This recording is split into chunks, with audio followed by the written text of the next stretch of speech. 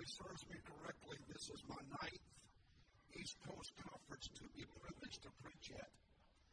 But I have never, ever been in an East Coast Conference that has had such a tremendous preaching impact as this meeting has had.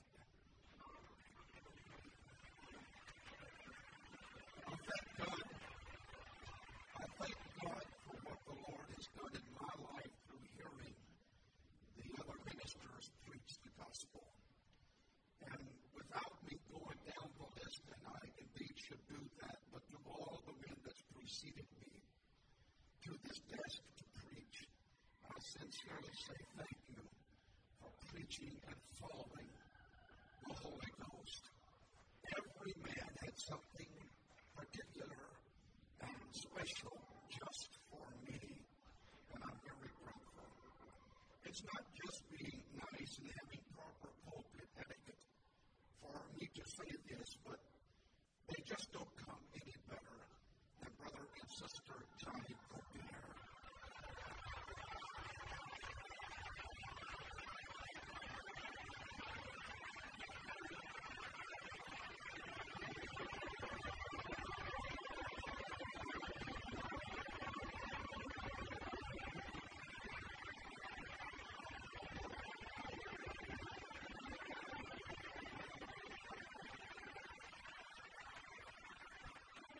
Hospitality is second to none.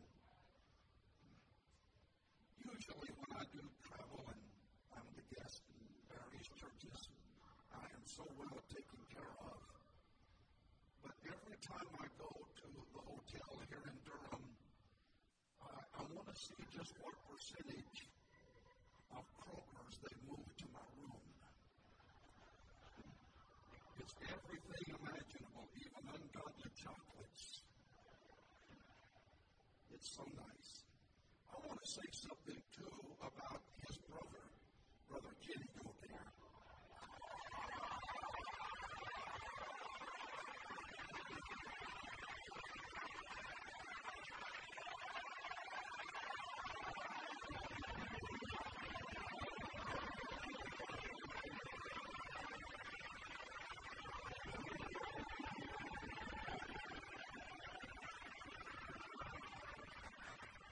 Pastor Johnny Godare, we better not call an election tonight, then they vote your brother in here. I love Brother Kenny and Sister Diane Godare very, very much. They're wonderful people. And all of my wonderful preacher friends, God love you. I'm honored to be with you this year at East Coast Conference. Ladies and gentlemen, would you stand for the reading of the Bible? I call your attention to the book of James, chapter 4. Oh, brother, what a service tonight. What a service tonight. And I really was trying to say, God, please let it break out tonight. Don't force me to preach after all this. What a service. I want to meet B.B. King Jr.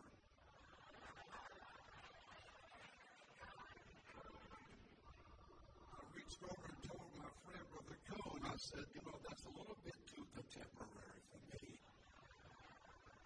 What music. What music. And Brother Timothy Spell, you are always second to none. Always second to none. I am led in the Holy Ghost tonight.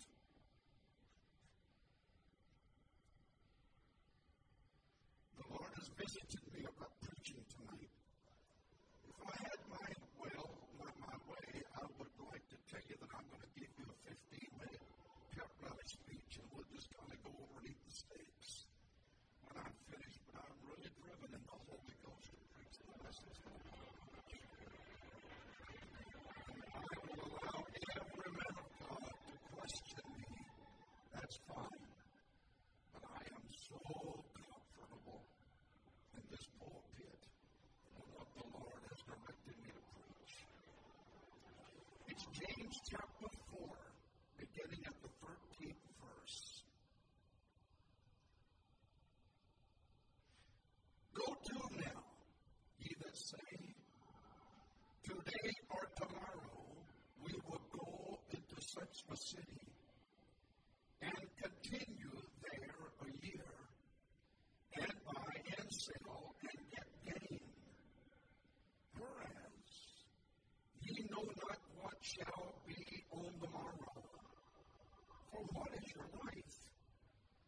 It is even a vapor that appeareth for a little time, and then vanisheth away.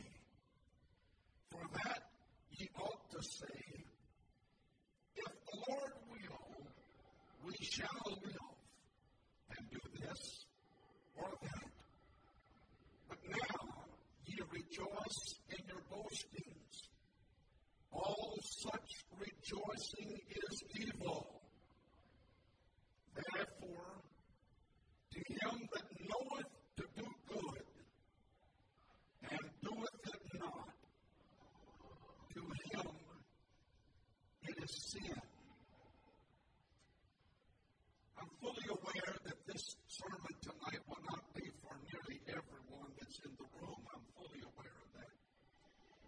Probably this sermon will be preached for just maybe a double handful of you, so the vast majority will have to endure it. The sermon tonight is only going to be for those that are still battling the devil.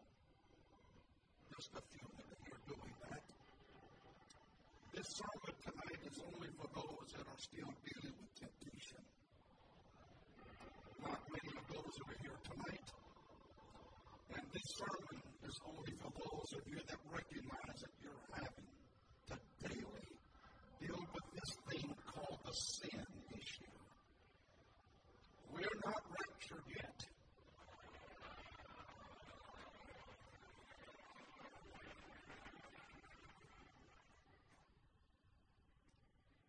I'm going to preach tonight by the help of the Lord from the 17th verse. He that knoweth to do good and doeth it not, to him it is sin. And by the good mercies of the Lord, I will preach tonight the sin of doing nothing. You may be seated. This verse does not talk about the sin of anger. This verse does not talk about the sin of adultery. This verse does not talk about the sin of being confrontational and argumentative. This verse does not make any reference to any type of addiction, whether it's illegal drugs, legal prescription drugs, or the internet. It mentions nothing about it. This verse doesn't reference bitterness or being boastful or backbiting. This verse does not mention anything about causing dissension or living in a spirit of conceit. This verse does not make any reference to a preacher, a church, or a church member compromising the oneness of the Godhead, the apostolic plan of salvation. And I like the new buzz term that's going around that is called separation from the world.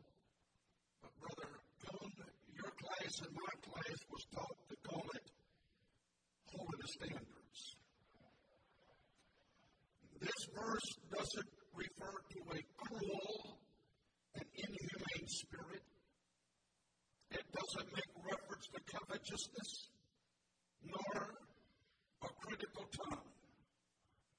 It doesn't make any reference to deceitfulness, nor does it make a reference to drug dependence or drunkenness or envy, nor does it make reference to a false look or to fear or to fornication or to gluttony or to greed or to carrying a grudge or to hypocrisy or to hatred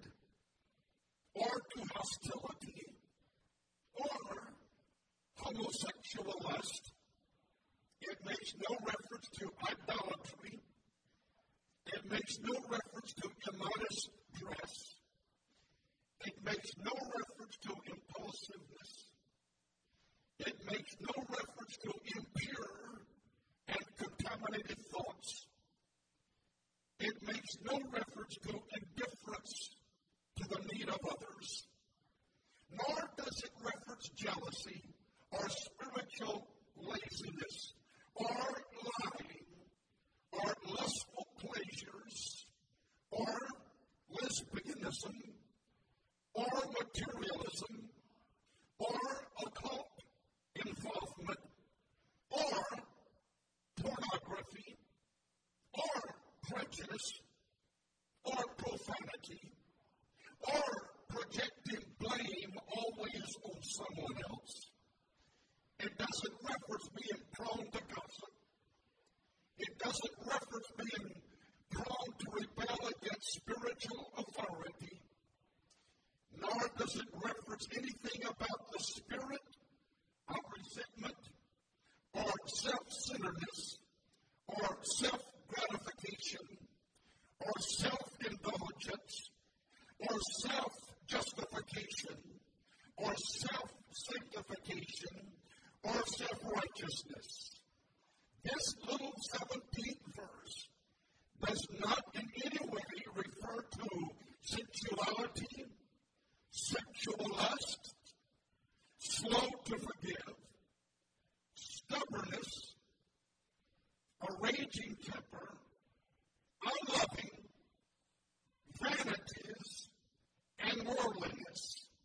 It just simply paints a broad stroke of the brush and emphatically says, he that knoweth to do good and doesn't do good, it is a sin. I will not apologize for my effort of preaching, but in this room tonight will be some that you're doing everything that you know to do to be right with God. Without the clap of my hand, I applaud you. In this room tonight are some that do not violate the principles of the spiritual laws of God. You're doing everything that you know to do to find yourself in compliance with every physical external law of God. But there has been a remarkable event that has taken place in the Pentecostal movement, and I've narrowed it down to approximately 35 years.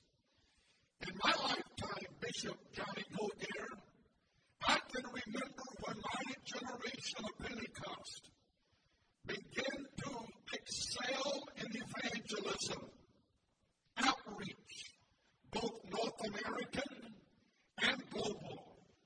Men resigned well-established churches in the Bible Belt of the Deep South, and they went to large metropolitan cities where there was not a Jesus name, one God witness, and established a church. Fields on the foreign field abroad, where there was not previously a representative or of a foreign missionary, men left established churches and took their family into the mystique of the unknown, and they carved out missions and churches and preaching points. And the Pentecostal movement has experienced unprecedented growth in the last some 35 years. However, there's another side of that. I'm well old enough to know I was called to preach when I was 9, preached my first gospel sermon when I was 19, been very fortunate since that time to have been privileged to stand in a pulpit to teach or preach over 12,000 times in the last 45 years. But as we have become outreach-minded, evangelistic-minded, missionary-minded, soul-winning-minded. I've also seen something else happen in our Pentecostal movement, and that is an onslaught of compromise, an onslaught of preachers that have preached this gospel for years and years, publicly make statements they will no longer make it essential to be baptized in Jesus' name or to receive the baptism of the Holy Ghost or to preach the absolute of the oneness of the Godhead, while my generation of the apostolic has experienced unprecedented numerical growth. I shame my face for this moment to tell you, though, that there is more worldliness in our churches now than it ever has been. I'm concerned that while we were sowing our seed, that the enemy has crept in and has sowed tares among us. June the 5th, 2008, the Hartford, Connecticut Daily Newspaper ran this article. A man is in critical condition at Hartford, Connecticut Hospital after a hit-and-run incident that was caught on tape. The video shows numerous cars and pedestrians passing by Angel Perez, 78, as he lies motionless in the street before a police car arrives on the scene. According to the Hartford, Connecticut Police Department, on Friday, May 30th, 2008, at approximately 5:45 p.m., the Hartford police were responding to an unrelated call for service when one of the responding officers came upon a pedestrian lying in the road. The pedestrian was found to be suffering from head injuries after being struck by a motor vehicle. Emergency medical services were called and transported the pedestrian, later identified as Angel Perez. Witnesses reported that two vehicles were being operated in a reckless manner.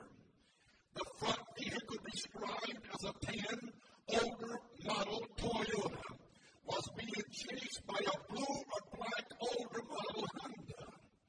The vehicles ran a traffic light, crossed the center line, traveling against the traffic. Well, the Honda struck Mr. Torres, and today, Mr. Torres lays paralyzed from his neck down in the intensive care ward. It is a clear indication what we have become.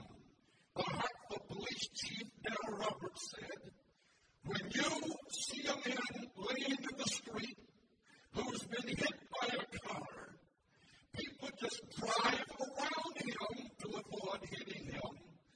And many people gather on the curb to watch him, but none goes into the traffic to stop the traffic to see if there is a need of resuscitating the victim.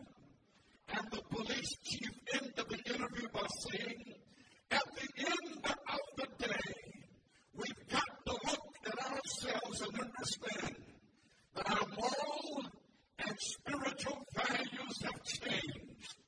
We have no regard for the other person, and we just live our life regardless of their problems, and we simply do nothing. Tonight, let me just mention a few things to you.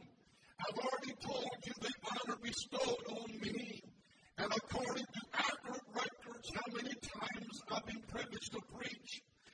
And over the years, I have preached thousands of those sermons about Jesus Christ. But I am not an expert Christologist. I have preached hundreds of sermons on the parables of Jesus, but even though I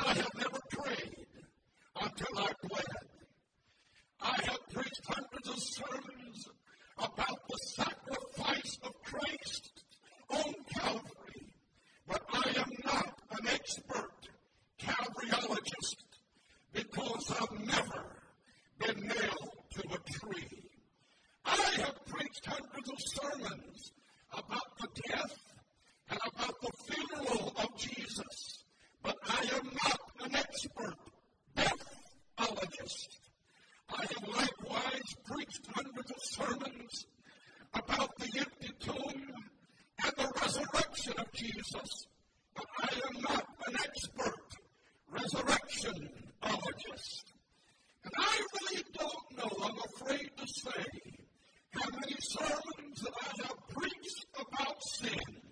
But now I pull you into my field of being an expert. I am an expert on sinology. Well, you see, I was born in sin. And I've been a practicing sinner for almost 64 years. And without the gift of God in my life, I am vulnerable when Satan comes against me. I really enjoy moments like this when I preach. Brother Marks, I think I was born to address audiences such as this because some of you turn pale and gasp for breath when I confess that I'm an expert sinologist.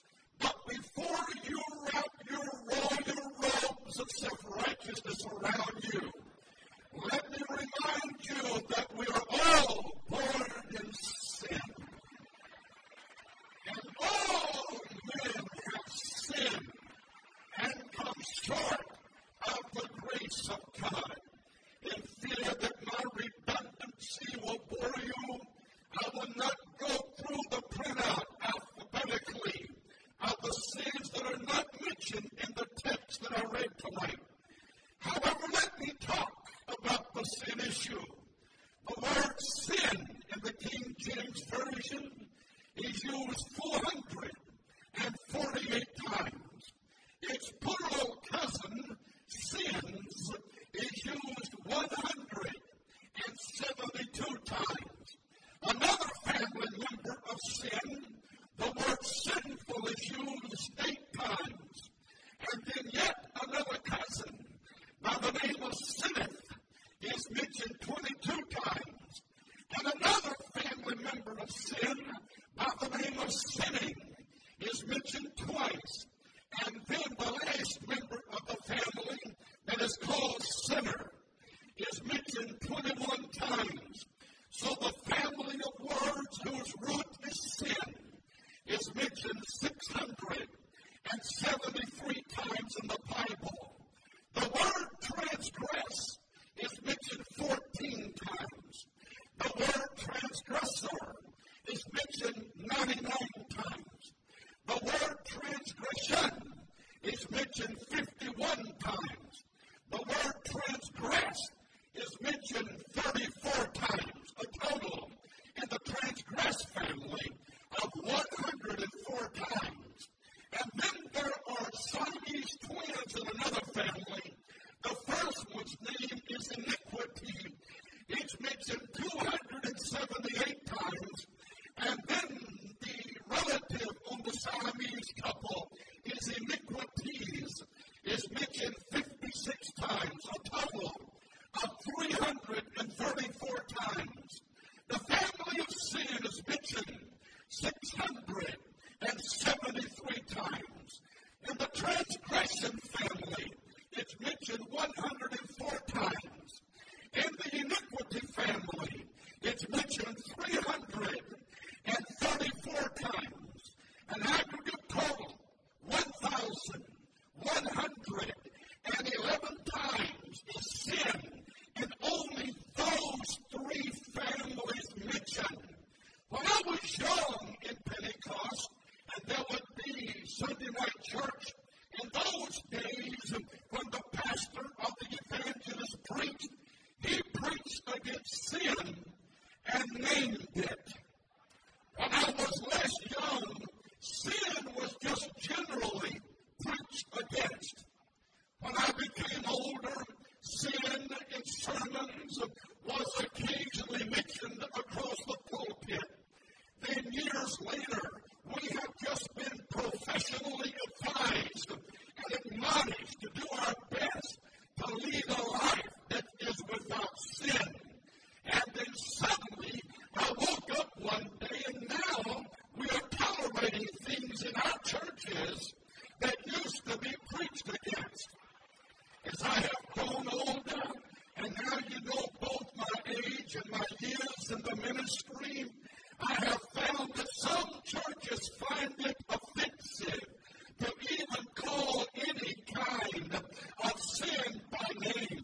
Not because you may cause the unsaved not to join the church. Oh, no. But it's because members of their churches are practicing sinners. And if you're that plain and that blunt, you may cause me to lose some of my church members. Now, if a preacher, whether it's in a conference or a camp meeting or in a local church setting, if a preacher in this hour names sin by their name, he is quickly looked upon as being non-progressive.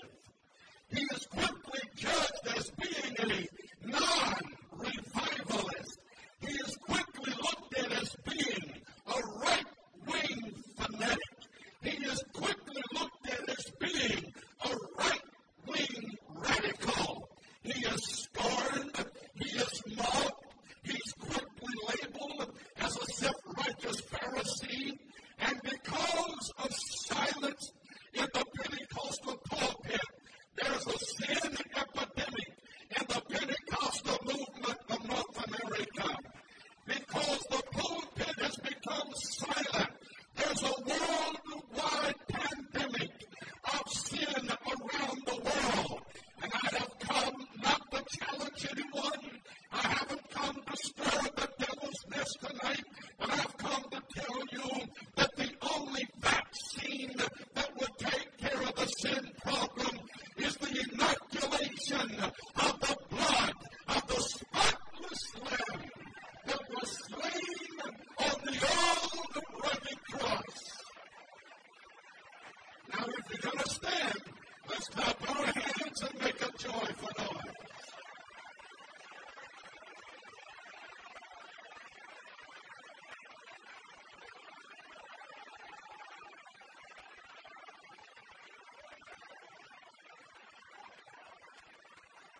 What can wash away my sin? Nothing but the blood of Jesus. What can make me whole again? Nothing but the blood of Jesus. Oh, precious is that flow that makes me white as snow. No other fount I know. Nothing but the blood of Jesus. In the book of Genesis, God said personally to Cain, if thou doest well, thou shalt be accepted. But if thou doest not well, then sin lies at the door. Through the booming prophetic voice of Ezekiel in chapter 18 and verse 14, Ezekiel preached and said, the soul that sinneth shall surely die. If you will not take the voice of God to Cain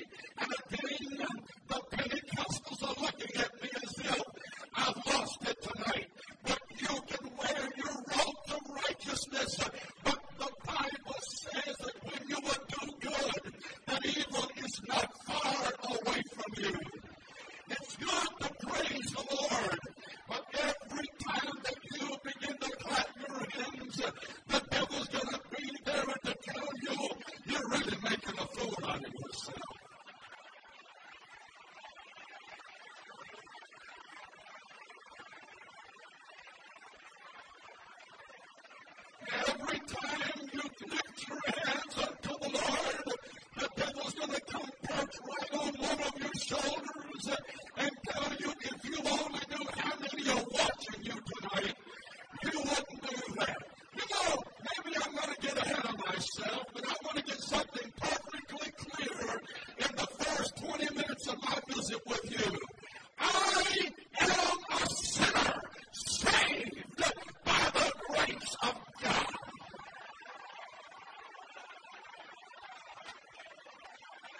And as for me and my household, when I will pray and the devil come and disrupt my prayer, it's time to get, you're just almost to have that breakthrough that you've been praying for.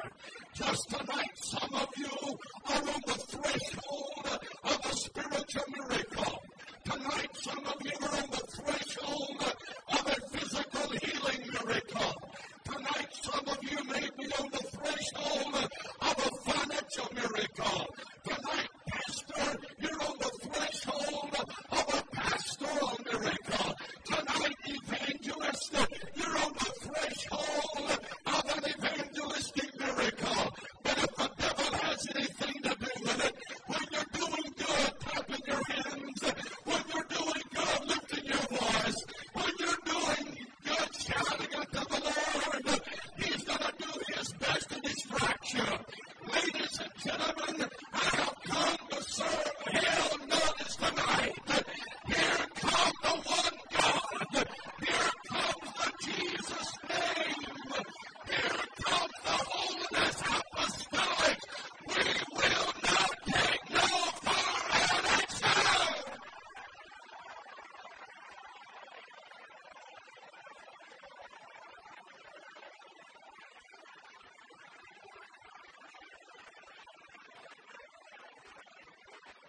Worshiping God is a good thing, but when I would do good worshiping God, you know, Brother Spells, just to have me preach about maybe 30 seconds, would you give me some Timothy Spell background pomp and circumstance here?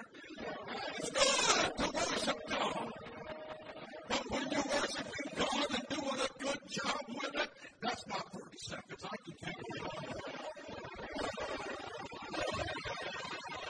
Evil is present with you. I've come to tell you, thank you, Brother Spells.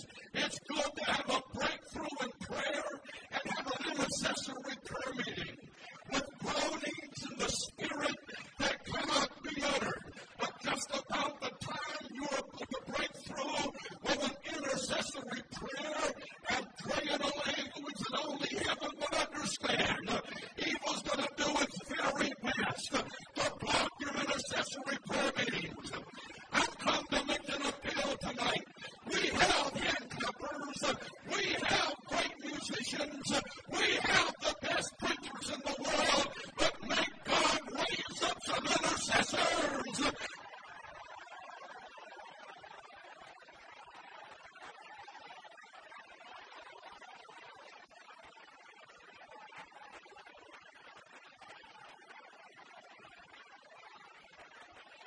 I think some of you folks think that all that Brother Timothy Spell has to do is to run his anointing fingers across the ivory, and it's just the old automatic. Every time Brother Spells gets to the keyboard, it's just the old automatic.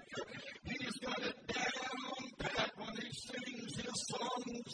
But if you only knew, and I haven't talked with you, but if you only knew the spiritual resistance that comes against this man when he sings those great old songs like the old account was settled long ago.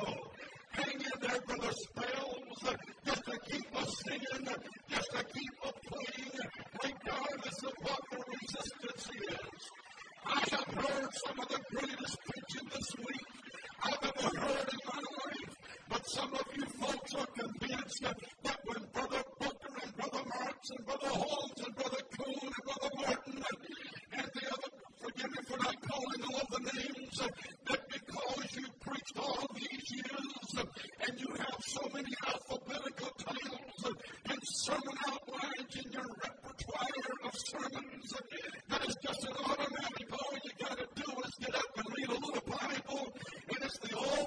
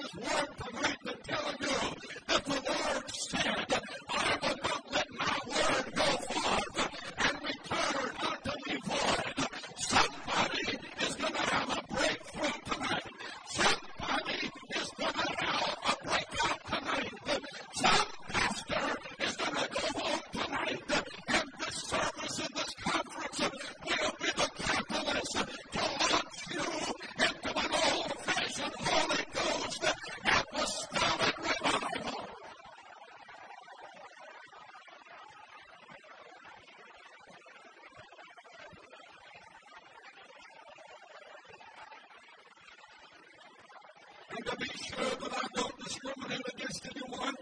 To the precious lay people in the house tonight, you never sung a special song. You never preached a gospel sermon. You don't have a lead role in any of the church activities. But to the best of your ability, you have lived for God and dedicated your life to Him. Sir and ma'am, I haven't come to tell you that your past effort is in vain. But I have come to tell you that Jesus Christ was not born in vain. Because it was announced, and thou shalt call His name Jesus. Because in form He shall save His people from their sins. Look at me tonight.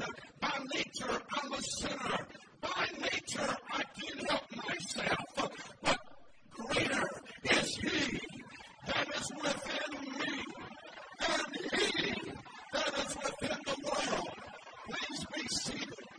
And when the enemy comes against you like a flood, just don't give up. Because in those times, God will raise up a standard.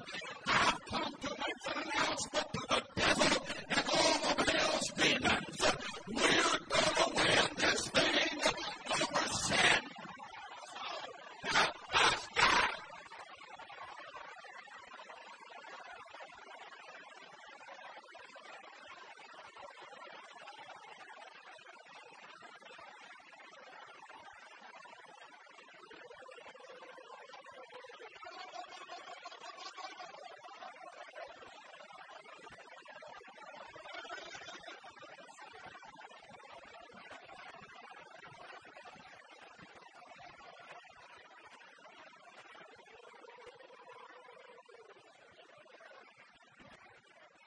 Historically, the 7 deadly sins are known as lust, gluttony, greed, slothful, wrath, envy, and pride. God spoke through the pen of Solomon in the book of Proverbs, chapter 6. These 6 things doth the Lord hate, yea, 7 are an abomination unto Him. A proud look. Come on, honey. How long's it been since you shouted and put a little bobby pins out of your hair? Come on, brother. How long's it been since you shouted your shirt tail out? Well, we're advanced. Pentecost has arrived. If that's the way Pentecost is going to be, I don't plan to go where Pentecost is headed. I still believe in the power of shouting under the anointing of the Holy Ghost. Be seated. And I sense in my spirit right now that some of you are accusing me. All you're trying to do is to get us worked up. I plead guilty because I'm tired of dead Pentecost. I'm tired of ceremonial Pentecost. I'm tired of ritualistic Pentecost. Ladies and gentlemen, this is the day that the Lord hath made. I'm a sinner by nature, but bless your heart, I'm not what I used to be. I'm not going where I was supposed to go. I've been called out of darkness into this marvelous light.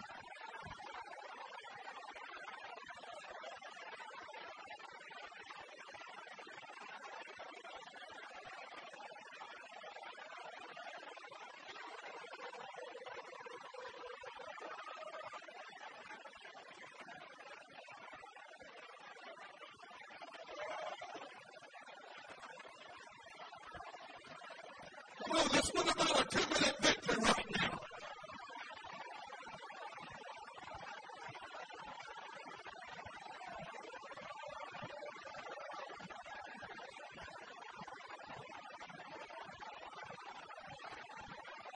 I'm a sinner, but watch this, devil. I'm unworthy, but watch this, devil. I'm not good enough to have what I feel tonight, but in your face, dude, I'm going to shout anyway. I'm going to rejoice anyway. I'm going to have my revival anyway.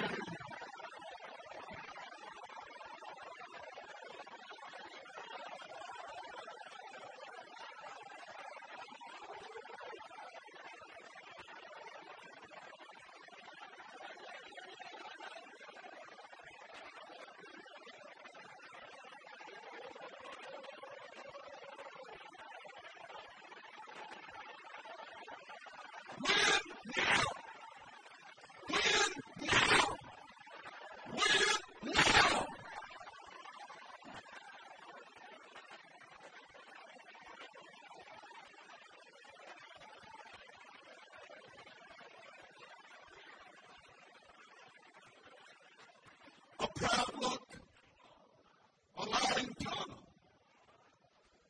hands that shed innocent blood, a heart that deviseth wicked imaginations, feet that are swift to run to mischief, a deceitful witness that uttereth lies, and him that soweth discord among the brethren. I love you, and I hope you love me. But, brother preacher, if all you've got to do is to get on the telephone and to run down to the preacher, you need to hang the phone up and get on the royal telephone pole.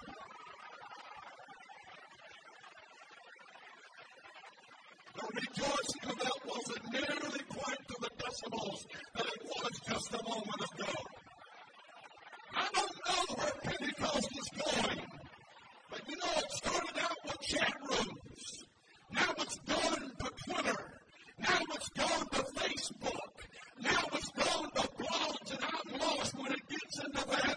But somewhere, brothers and sisters, Pentecost, a chat room and a Twitter and a Facebook is not a license to criticize and to find fault and to ridicule men of God.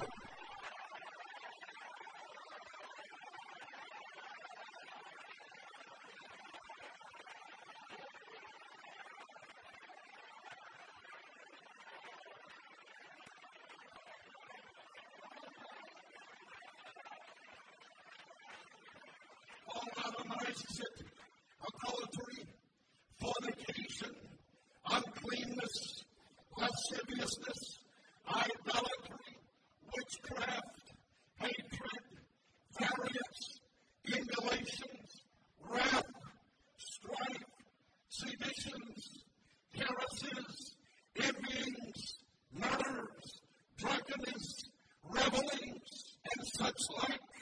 And he that doeth these things, Brother Jones, shall not inherit the kingdom of God.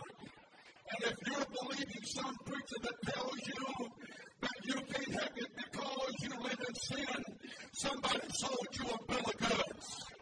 Christ didn't shed his blood for you to be a sinner. Christ wasn't crowned with thorns for you to be possessed. Christ wasn't nailed to a tree for you to be rebellious. I've come to tell you the sacrifice of the Lamb of God was for the atonement. It was for the propitiation, not from year to year, Elder Cone, but he died on that cross, and he was buried in a buried tomb, and he resurrected himself. Thank you very much for the buried tomb, that in him, that my old man might be crucified with him, that my old man could be buried with him. And you may wonder why I rejoice tonight, because I have been resurrected in the baptism of the Holy Ghost and with fire. And if you want to sit in a Pentecostal church and fold your hands and cross your legs and yawn in a preacher's face, that's your business, Father. That's all of yours. But there's some here tonight. All we need is the knowledge. All we need is the signal. Somebody.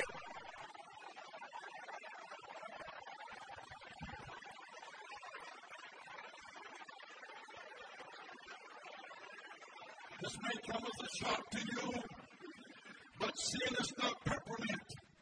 Sin is deadly poison. This may come as a surprise to you. Sin has ruined angels, and sin has ruined men. This may come as a surprise to you, but sin has caused every sorrowful tear and every broken heart of sorrow. Sin is the cause of grief.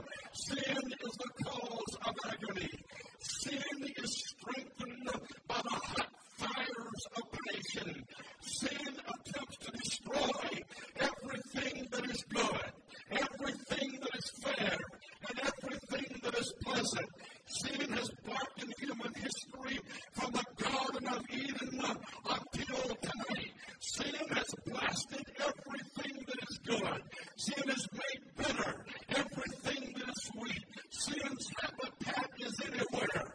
Sin's habitat is everywhere. Sin will pollute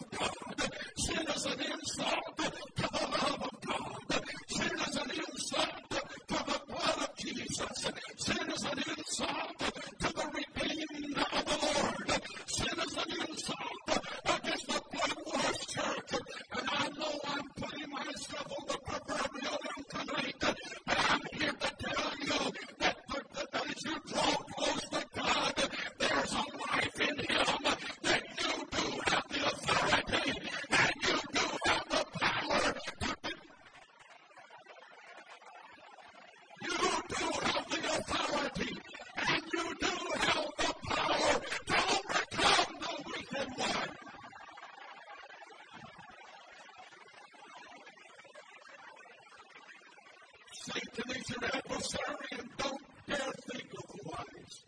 Satan is your slanderer, and don't you dare think otherwise. Satan accuses you before God, and don't you dare think otherwise. But it don't come as a red-suited, fire-belching, pitchfork-carrying demon from the bottomless pits of hell, but he'll come to you innocently as an angel of light. He will come to you as a wolf in sheep's clothing, but he is still Beelzebub. He is still Belial. He is still the Leviathan. He is still the deceiver. He is still the great red dragon. He is still the God of the age. He is still the king of death. He is still the prince of the power of the air. He is still the prince of the world. He is still the ruler of darkness. He is still the victor. He is still the wicked one. He is still, I'm sick of you. He is he's everything that you will let him be. But one mere whisper of the name of Jesus will put hell's demons to flight.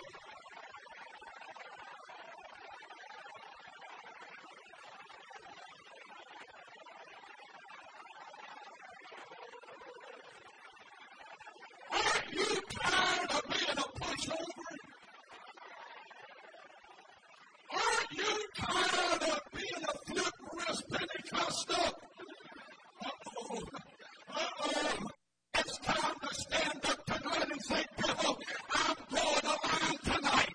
No more of your junk. No more of your foolishness. No more trying to cause my wife and I to divorce. No more dragging my babies out of the church and causing them to backslide. No more television. No more video. No more trimming hair. No more jewelry and ornaments.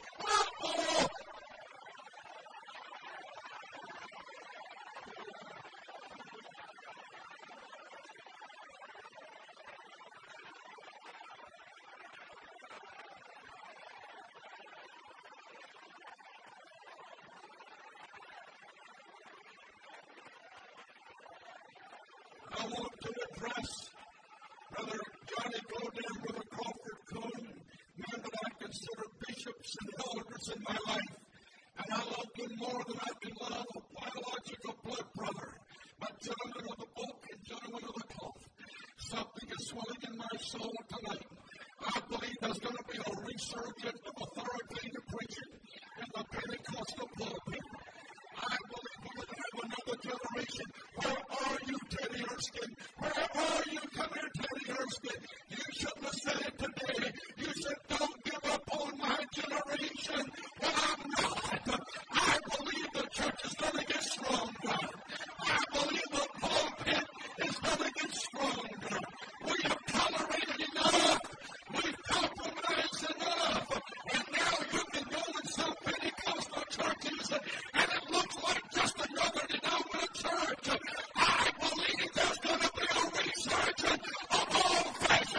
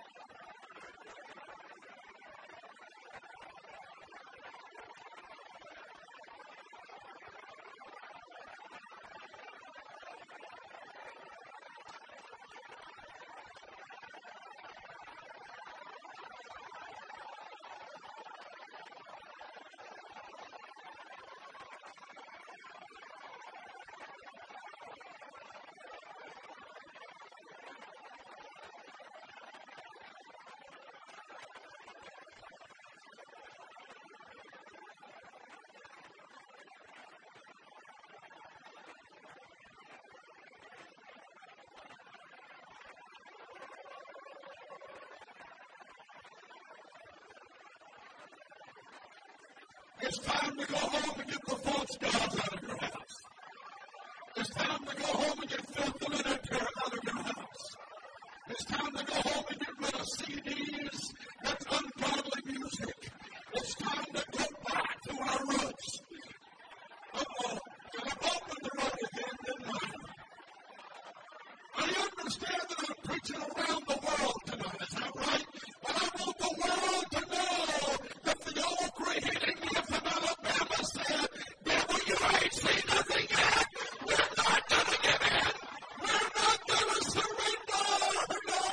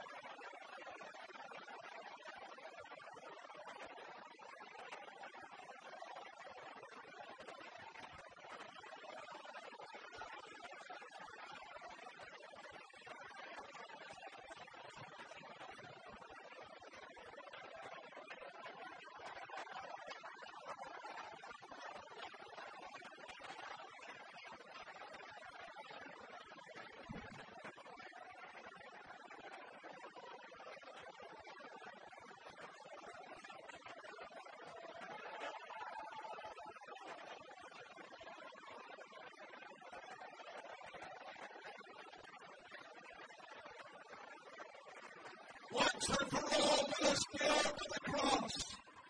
To win the sinner, we got to dress like them. I beg your pardon, no, we do not. To win the laws, we must break down our holiness standards. I beg your pardon, no, we don't. To win the laws, we got to find a way to include the Trinity and the Godhead. I beg your pardon, it is still here on Israel. The Lord thy God is one Lord. To win the world, we've got to compromise our stringent doctrines of the new birth. Ladies and gentlemen, to my invisible audience around the world, it gives me a moment of pulpit distinction to declare it still takes repentance from sin, word of baptism by immersion in the name of Jesus Christ, because sins are not remitted unless you're baptized in that name that is above every name.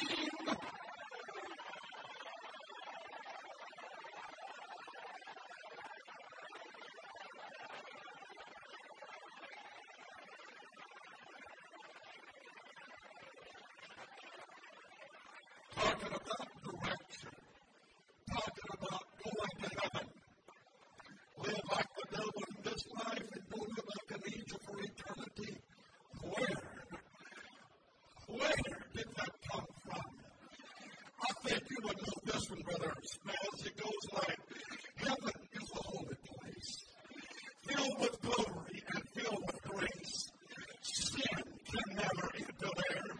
All within its gates are pure, from defilement kept secure.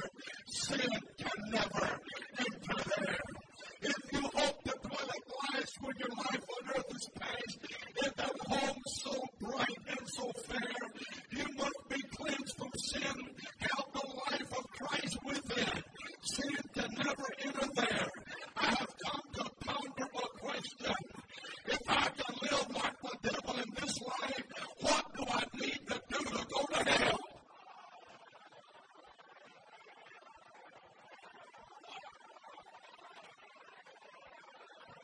Don't even try to answer that. I've made up my mind. Come on, devil, I know you got my name. I know I'm in your crosshairs, but so help me God, I'm going to keep shouting Jesus. So help me God, I'm going to keep clapping my hands. So help me God, I'm going to keep leaping for joy. So help me God, when my altars are bare, I'm going to still preach harvest. I'm going to still preach revival. The devil is a liar. The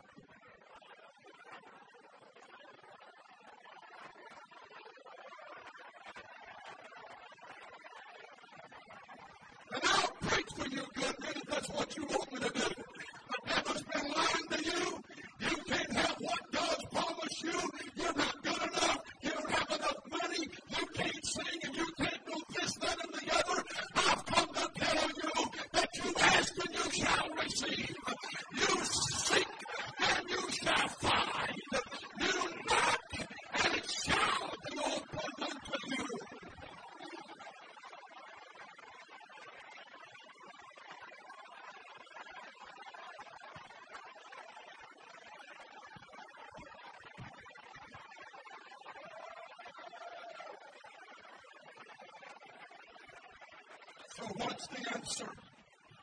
What is the solution?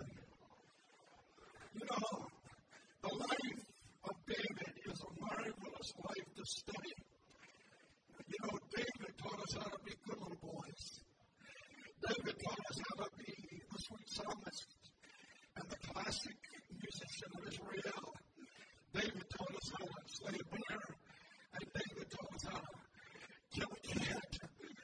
And David taught us how to lift up our eyes unto the hills from which cometh our help. David taught us how to kill a giant. David taught us how to dance mightily with all of our might before the Lord. David taught us how. David taught us how.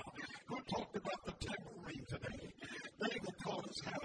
David, I wish I could get my hands on one right now. I'd beat the devil's brains out with it. They like it up more. Well, I need some high-sounding cymbals up here. Where's my drummer? I need some high-sounding cymbals up here.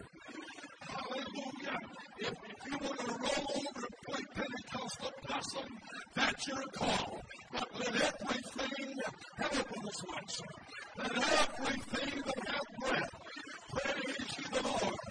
Praise Him on the cymbals. Praise Him on the high-sounding cymbals. Praise Him on the organs. Praise Him on the tambourine. Let everything that have breath praise the Lord. You want the victory over sin? Praise your way out. You want the victory over the devil? Praise your way out. He may be trying to find you, but praise your way. Worship your way. Shout your way. Rejoice your way.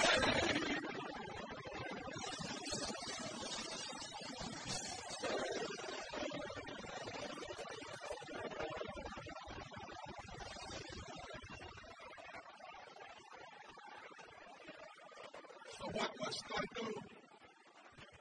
I know thy works. I know thy patience. I know thy labor. I know that thou hast tried them which say that they are apostles and are not.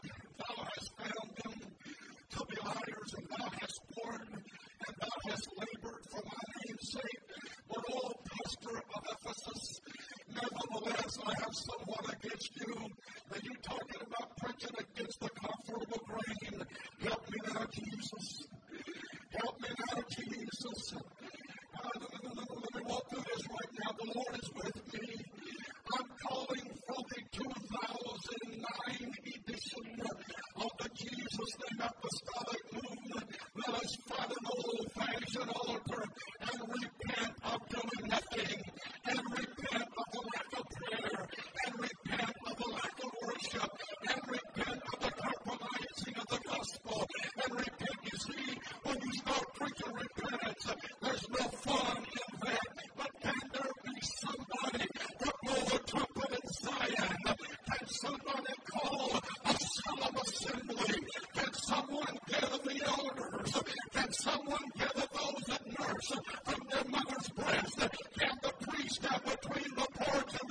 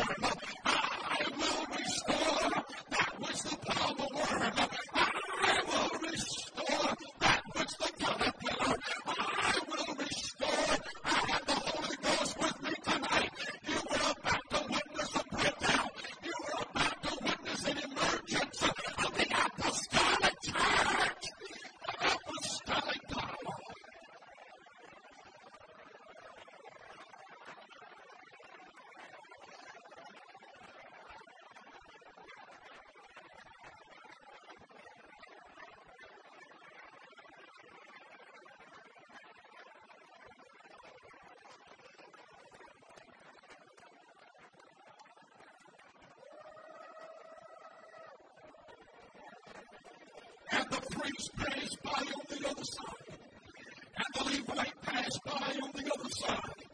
The sin of doing nothing. But there was a certain Samaritan that was on a journey, and when he saw the wounded traveler, he had compassion upon him, and he went to him and he poured him the oil, and he poured him the wine, and he bound up his wounds, and he put him in his SUV, and he took him to the local hotel, and he took care of him. And on the next day when the Samaritan said, I'm not